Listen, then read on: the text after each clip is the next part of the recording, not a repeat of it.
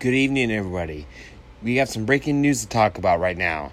Just after our podcast went off the air yesterday, a major superstar passed away. Ashley Massaro died yesterday at the age of 39. She was due for a potential in-ring return.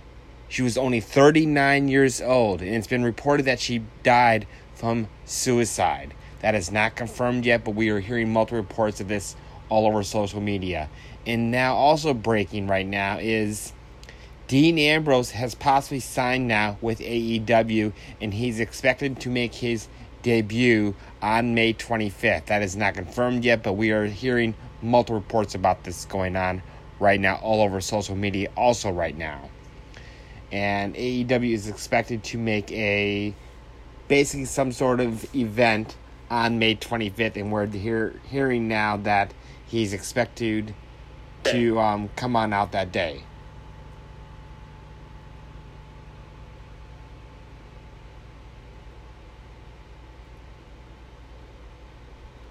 Another thing is, let's talk about this now. Right now, the latest information on Ric Flair is not hearing too much, but so far they're saying he's going to make a full recovery. So that's the latest on that. But not much hearing if he's okay or anything else like that going on.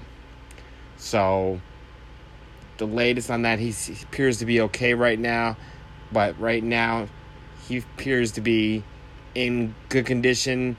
He appears to be also having no serious issues right now. He is expected to make a full recovery right now. So that's all good news for Ric Flair. We are hoping he is okay. But those are the main topics right now. And then Money in the Bank is this weekend on May 19th, 7 p.m. at the XL Center in Hartford, Connecticut. So be sure you tune in for that pay-per-view. We will bring you more details on new things that come up as we get closer to Money in the Bank. If anything else happens, we will also have another podcast tomorrow on all the matches for Money in the Bank. Stay tuned for updates.